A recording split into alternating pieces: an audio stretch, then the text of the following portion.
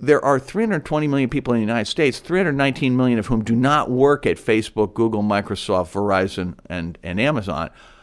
I think we all ought to get together and decide that the 2020 election is about restoring our freedom to make decisions without fear. I want to start with just a basic question. Mark, what happened? What went wrong? So this was a major breach of trust, and I'm really sorry that this happened. We have a basic responsibility to protect people's data. Thank you very much, Mr. Chairman. Mr. Zuckerberg, would you be comfortable sharing with us the name of the hotel you stayed in last night? No. If you've messaged anybody this week, would you share with us the names of the people you've messaged? Senator, no, I would probably not choose to do that publicly here. I think that may be what this is all about. Launched from a Harvard University dorm room in 2004, Facebook was intended, as its founder Mark Zuckerberg has repeatedly noted, to make the world more open and connected. And connect he did. 1 million people joined the platform in its first year. Facebook went from being a digital message board and chat room for college students to a global giant that in many places is the internet. By 2012, it had 1 billion users. By 2017, 2 billion. As the world's largest sharing and social media platform, it has, as the company proclaims, brought the world closer together. Instead of a closer world, however, many would argue that Facebook has created a world of confusion, mistrust, and manipulation. Facebook is receiving criticism again today for how it handled evidence of Russian election interference on the social network. A scathing New York Times report based on interviews with more than 50 people examines the roles Facebook's top 2 executives Last played. April, the world tuned in as Zuckerberg suited up and apologized for the way his brainchild has wreaked havoc on the world. More recently, he has said that Facebook will shift its focus from being a public square where users can share information with many to a living room where users can share with a selected few. But he has not indicated that the company will stop mining and taking advantage of user data. Roger McNamee joins me from the Harold Pratt House in New York today to discuss this matter. McNamee is an American businessman and venture capitalist, as well as an early investor in and evangelist of Facebook. He is author of the book Zucked, Waking Up to the Facebook Catastrophe. Roger, let's jump right in. You were once Mark Zuckerberg's mentor and an early investor in Facebook, and now you're calling the platform's rise controversial. What did you get wrong? So, I was a true believer in technology for 35 years. I was part of the community. I got there before the personal computer industry was really an industry. I was able to be part of the development of that world, of the enterprise technology world, of the early internet. And then when I met Mark in 2006, I'd been at the business 24 years. He was only 22 years old. Facebook was 2 years old. It was only available to high school and college students. And I was already convinced, even though the company had practically no revenue, that it would be the next big thing, that they had broken the code on creating what I thought was going to be the first really safe social network, because they required an address from a school, that authenticated your identity. That was going to reduce trolls and make it a really attractive thing. And when I first met him, he was dealing with a crisis, and I was able to help him through it. And that began a 3-year mentorship. So I didn't initially get involved as an investor. I got involved in a more avuncular business mentoring situation. I did eventually become an investor, and I subsequently introduced him to Sheryl Sandberg and helped to bring her into the company. So I'm super proud of my involvement there. And even though my mentorship ended in 2009, 4 years before the business model we see today was created, I had signals along the way that I might have picked up.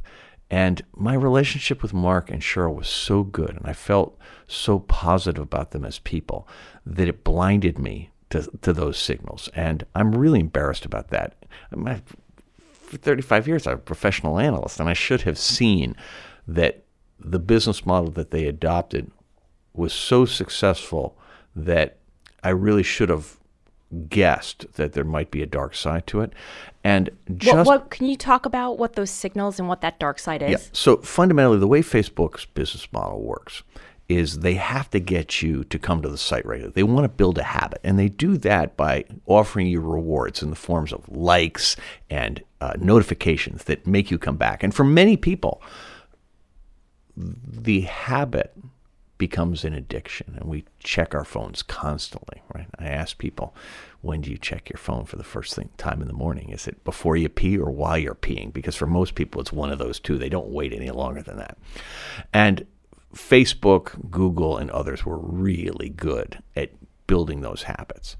And smartphones changed everything, because suddenly those habits would be available to you in places where previously you could never have used a computer product. Once they got you there, they discovered that giving you happy, joyful things was attractive and positive, an important part of the experience. But it wouldn't be enough to get you to spend a lot of time. To get you to spend a lot of time, they needed to appeal to lower level emotions, things like outrage and fear. Because it turns out that if you're outraged or fearful, you share that, whatever it is that made you feel that way, you share with everybody else, because if they wind up becoming outraged or fearful also, that makes you feel better. And so they discovered that disinformation and conspiracy theories and the like were really great for the business model. And so when I first saw things going wrong in 2016, in January of 2016, I did not understand the psychological mechanics of the business model. What I saw was, first, things going on in the Democratic primary in 2016, then things related to the Black Lives Matter movement, then the Brexit referendum in the United Kingdom, and then an issue with the Department of Housing and Urban Development that basically said that bad actors could violate the civil rights of innocent people and potentially get engaged to interfere in an election using the advertising tools that Facebook had created for legitimate advertisers. So I reached out to Mark Zuckerberg and Sheryl Sandberg in October of 2016, 9 days before the election, to alert them to my fear that there was something structurally wrong with the business model and the algorithms. My hope was that I would be able to persuade them to investigate and address those issues. I didn't expect them to just go, oh my God, and change everything instantly. They're too self-confident for that. But when the election happened, and we'd already had the news from intelligence agencies that the Russians were trying to interfere, we already knew about Manafort's relationships in the Ukraine, it struck me that the most likely explanation was that the Russians had used Facebook to tip the election. And so I made this passionate plea to them to do what Johnson & Johnson did after the Tylenol poisoning in Chicago in the 80s, and what Boeing should have done with this MAX 737, which is to put all other considerations aside and defend and protect the people who use your product. And they claimed that they were protected by the law, that the law said they're a platform, not a media company. Therefore, they were not responsible for the actions of third parties. I'm going, guys, this is a trust business. You have got to recognize that if you lose the trust of people who use Facebook, you're dead. But I want to stop you there, because Facebook had violated people's trust before 2016. It had been called out on a number of privacy breaches, a number of things that the platform was doing to violate users' data. And so I want to back up and talk a little bit about that, because clearly those were signals too that were leading up to... For certain. And the signals largely related to there was a consent decree with the Federal Trade Commission in 2011 that followed a series of incidents where Facebook had essentially given access to friends lists to various applications providers. The Federal Trade Commission said you cannot share personal data without prior informed consent. And Facebook signed a consent decree. my assumption was that they were abiding by the consent decree. And I think that was most people's assumptions. And there were a series of other examples of things like this where Facebook's reaction was to apologize. And in one case, the case of a product called Beacon, where essentially when you bought something in the real world, that transaction data would be shared on Facebook involuntarily. And it was blown up because right away a young man bought an engagement ring from Overstock.com at a deep discount. And before he'd even talked to his bride-to-be, Facebook posts the purchase on Facebook with the price and the place it came from. And so his soon-to-be fiancé and all of his friends find out about this in real time with an ad with a picture of the thing. He never even gets to tell her. And that the backlash from that was huge. But as far as I know, that was the primary time when backlash actually changed Facebook's behavior. And most of the time what they did was apologize and then just go back to business as usual. And I think that was not generally known. And it was really, in fact, keep in mind, in 2016, the stuff I saw wasn't even about privacy violations. It was about using the ad tools to harm innocent people. And I met a young man named Tristan Harris in early 2017 who had come out of Google, and he was a professional, an expert in persuasive technology, and was evangelizing this notion that these companies were consciously creating addiction and that we needed to force change. And so suddenly I'm seeing a form of civil rights violation and election interference. He's seeing psychological manipulation. We join forces and go out and just try to raise the alarm because it's pretty clear there's something systemic wrong. And what Tristan helped me understand is this wasn't just about Facebook. This was about Facebook's property, so Facebook, Instagram, and to a lesser extent WhatsApp, but also Google and YouTube and Twitter. And we went to Washington to try to alert Congress because we were concerned that the 2018 midterms and the 2020 election would also see interference, and there was no natural place in Washington to address that problem. So we were really lucky. I mean, just a miracle occurred, and we got introduced to Senator Mark Warner, who was the vice chair of the Senate Intelligence Committee, which at that time was the only committee in Congress where the two parties were working together. And so it was, even though it wasn't part of their mandate, they were the only place we had a prayer of doing it. And thanks to Senator Warner, they wound up holding hearings about it in the fall of 2017. And that's how it began. But when I wrote the book, I wrote it from the perspective of Jimmy Stewart in Rear Window. I mean, I'm so embarrassed about how naive I was at the beginning of this. And so it's really my journey of discovery. And I use my journey of discovery to teach the reader what he or she needs to know, because we're early in the story and you have to have a little bit of background. And the goal of the book is to help you appreciate what you need to know and nothing more, right? No techno-babble, no nonsense, because it isn't about that. This is about power. This is about privilege. This is about people who believe they are so exceptional that there are no rules that apply to them. We face a number of important issues around privacy, safety, and democracy, and you will rightfully have some hard questions for me to answer. Before I talk about the steps we're taking to address them, I want to talk about how we got here. Facebook is an idealistic and optimistic company. For most of our existence, we focused on all of the good that connecting people can do. But it's clear now that we didn't do enough to prevent these tools from being used for harm as well. You were hardly the only person who was naive, and you mentioned you went to Washington to address this, and Mark Warner was one of the very few senators in Washington. At the beginning, it was just Mark Warner and Senator Elizabeth Warren. They were the first two. And the congressional hearings that they had, I believe it was a year ago that Mark Zuckerberg went in front of Congress to testify.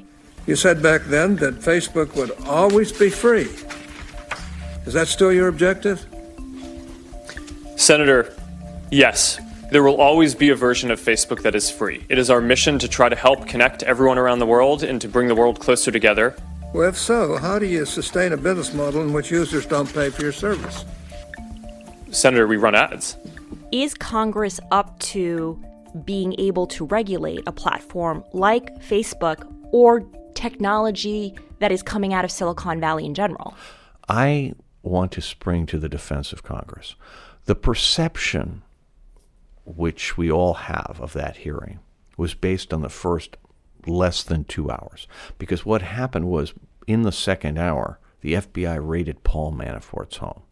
So all you saw was the oldest members of the Senate. You didn't see 3/4 of the Senate, and you didn't see anybody in the House of Representatives. I would encourage anyone to read the transcript of the House hearing. It would be like watching a sushi chef making fugu, okay? I mean, laser precision with a really sharp scalpel. And it was, what I would say here is I'm very confident in Congress's ability to regulate. The issue we faced here was very simple. For 50 years, the technology industry made the world a better place. Everything we did in the Valley was about empowering the people who use technology to have a better life. Google, Facebook, and some others essentially cashed in 50 years of goodwill. And they created a business model that was not transparent, was not honest about what they were doing. That was just built around misdirection. And no one, as far as I can tell, in Washington had any reason to suspect there was a problem going on here. The flag went up in the fall of 2017, so we're less than 18 months later. And what I can tell you is that we as a country believe in the notion of citizen legislators, and yet they very successfully regulate the defense industry, the banking industry, and the healthcare industry, all three of which are radically more complex than technology. We've just elected roughly 40 new members of the House of Representatives who are 40 and under, and I am extremely confident that on both sides of the aisle we have people capable of getting this right. And this is a key point from my perspective. I want to spend a moment talking about what really worries me about this. What worries me about these companies is that Google had an insight in 2002 that was simply genius. They were doing what marketers do. They would collect data from their users in order to improve the product that they made for those users. The product was search. What they discovered is about 1% of the data they collected helped them improve the search experience. So they went to figure out, is there anything we can do with the other 99%? Well, what they discovered was it actually helped them with behavioral prediction. Not so much, or not necessarily for the person they were gathering it from, but for populations as a whole. And they said, wow, this is behavioral prediction, because it's search, about purchase intent. Wouldn't it be nice to know who the people were? So they create Gmail. And with Gmail, they got two things. They didn't just forget your identity. They also used machines to scan all your emails to find out what you're actually thinking. So suddenly you've got purchase intent, identity, and what the people are actually thinking, because people who take Gmail are sitting there for whatever reason. They think it's okay to have the guy who gives you email, gathering data about what you're doing from the emails. And they go, well, wouldn't it be nice to know where they are? So they create Google Maps. And they keep adding these things in order to gather all the stuff. And then they realize, wait a minute, we'll go into the real world and we're going to buy the credit card transactions data from Experian and TransUnion and Equifax. And we're going to go to cellular carriers and buy all the cellular location data. And we're going to go to wellness applications and buy any healthcare data that's not regulated under HIPAA. And we're going to make sure we have a complete picture. We're going to use tracking bits or buy people's location on the web. And we're going to go to any new app like Uber and give them our mapping tools so we find out what people are doing there. And we're going to create Street View, and we're going to invade public spaces and take pictures of absolutely everything and call that ours. We're going to get the government space things and call that ours. We're going to take satellite views of everything. So how do you regulate something like that? Well, it's really simple. I mean, you have to sit there and realize that what they did was exercise the equivalent of eminent domain. They basically asserted that any data that was out there was free for them to claim, to own, and to use as they wanted, right? It was exactly what the robber barons did relative to land, which they called real estate, and to work, which they called labor. They priced it. They took something that was not a public good, or it was a public good but not a transacted good, and they set the terms of the market, they define the market, and they get rich because they control the whole economy. So they did the same thing here. I think we have to ask a set of questions. Every policymaker and every citizen needs to ask these questions.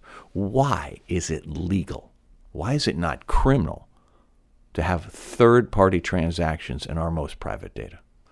Really simple question. Why is it legal for credit card processors to sell your credit card transaction record? Why is it legal for banks to sell financial data? Why is it legal for cellular companies to sell your location? Why is it legal for internet companies to sell, your movement around the web, or even to track you going around the web? There is no reason why they should be legal. In fact, I would like to simply have us hit a reset button and make all of it illegal, make it criminal, set a date of, say less than a year in advance. It's going to all be over then. Everything must be expunged then. And then we're going to have a negotiation about what kinds of data sharing are legitimate and what kinds are not. Because the problem with where we are today is they've asserted ownership to everything. So the negotiation you're having is against teeny subsets of the problem. You got the Global Data Protection Regulation, super well-intended law, or the California Privacy Law, which are only about the data you put into the system. And that's maybe 1% of the problem. The real problem is the metadata, the data about what you're doing. So think of this as when you post a photograph. Where are you? What kind of a device are you on? What are the 100 things you did before it? What are the 100 things you did after it? Were you with anybody, right? But wouldn't the technology companies then argue that that is something that applies to individuals and not the technology companies? No, I think that'll be their argument. But this is politics, okay? And we went through this with the robber barons at the beginning of the 20th century.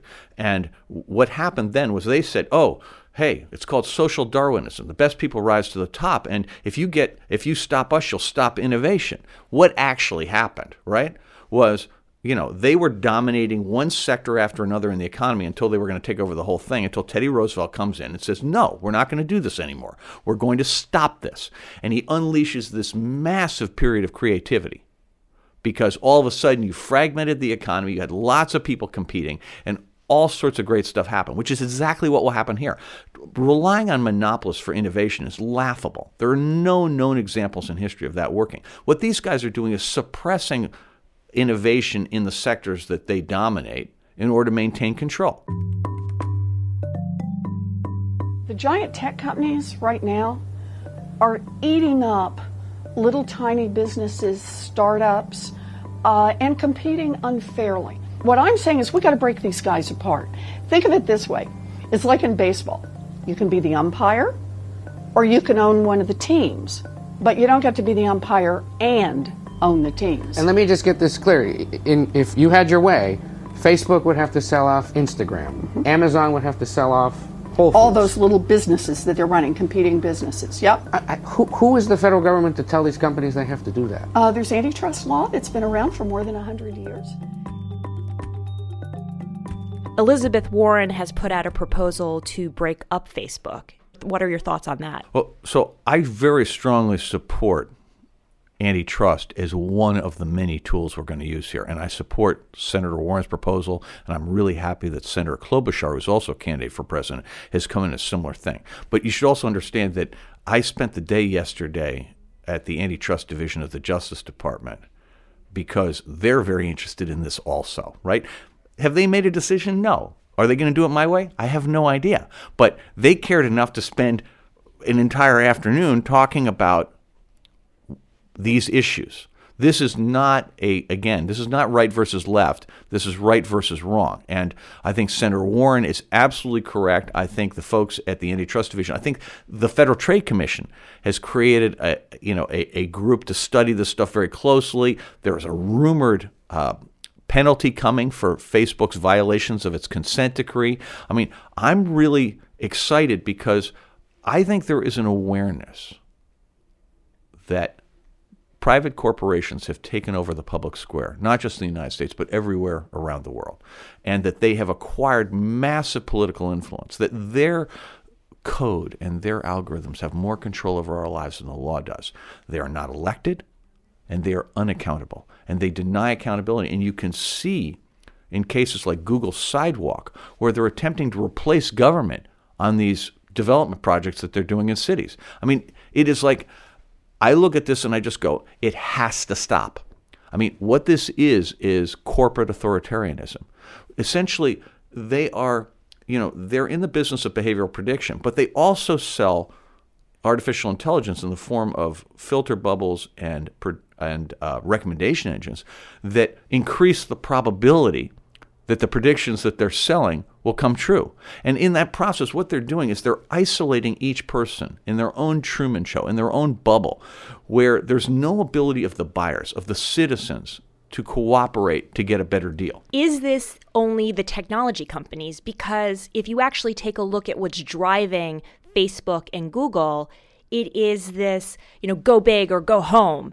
A lot of that is driven by the investors and the shareholders. I think there are systemic issues in the global economy today because we prioritize the shareholder interest to the exclusion of all other stakeholders. If you go back to the 80s or the 70s or before that, the world where Peter Drucker was the management guru of the time, there were at least 5 stakeholders whose concerns were taken into account by any executive. Shareholders, employees, the communities where the employees lived, the customers, and the suppliers. And to be a good executive, you had to balance the interests of all those people. And so here's the problem from a regulatory point of view. The U.S. economy is in this position where there are bad actors everywhere. We found out during hearings that Exxon, when Rex Tillerson was CEO, was conducting its own foreign policy. We certainly know that the banks were able to undermine the global economy and suffer almost no repercussions. So the tech companies are not unique in this, but what they are is more powerful than all the others. And they will roll up the auto industry, the energy industry, the banking industry in series because their data advantage and their ability to control access to all of the people who are customers will block everyone else. So when the car companies do self-driving cars, they think they're going to be joining Facebook and Google in this marketplace. They're not. They're going to be making peripherals for those guys that will gather the data, and Google and Amazon actually in the car business are likely to be the ones in charge. So I look at this as a very severe problem. The antitrust is about creating space for an alternative business model to emerge. And the one I want to see is a return to the traditional values of the Silicon Valley technologists, which were products that empower the people who use them. What Steve Jobs used to call bicycles for the mind, right? That make us more capable. But at the same time that you create that new space, I think you have to take away this data economy that's based on trading our most intimate details and essentially isolating us in these information silos that are so narrow that we lose all of our leverage, all our pricing power, because they control our awareness of information. I mean, today it is entirely possible if you live in a city with limited air service and you get the message that your grandmother died and you need to fly across the country the next day. I mean, if Google sees this in Gmail, they are capable of taking that information, selling it to the one airline who services your town, and your price will reflect the fact that you have no alternative. Roger, as we wind up our podcast, we like asking all of our guests this question. What gives you hope? Well, I believe that the 2018 midterms were pivotal because the 3 communities that were suppressed so incredibly cleverly using Facebook and Instagram and Google in 2016, which were suburban white women, people of color, and idealistic young people, where they used that micro-targeting. They had a separate campaign for every person and managed to suppress enough votes to change the outcome. Those 3 communities turned out in record numbers in 2018. We have seen, I think, 5 or 6 labor actions by teachers' unions, all successful, no blowback. We saw the government shutdown ended by a partial sick out by air traffic controllers. Indivisible generated enormous engagement and political activism from communities of people who had not been engaged. The March for Our Lives has gotten kids engaged in a new way. And to me, the problem with all these companies is that it is in their interest to keep us in a Truman Show where everyone has his or own set of facts. Democracy only works if we can agree on the facts. We can disagree about what to do about them. There are two sides to the issue, but I don't think there are two sides to the politics.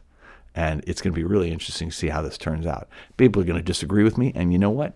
That's a beautiful thing. And happy to talk to them about it, happy to debate them.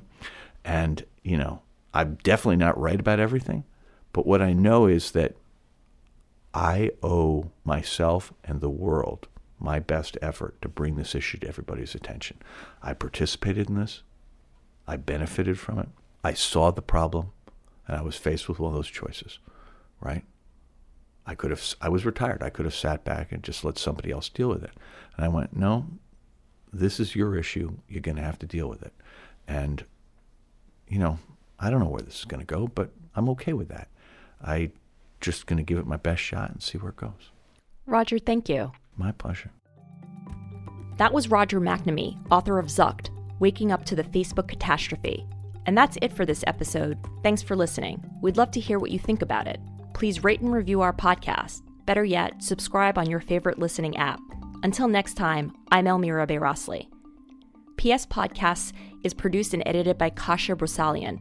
Special thanks to Project Syndicate editors Jonathan Stein and Rachel Donna.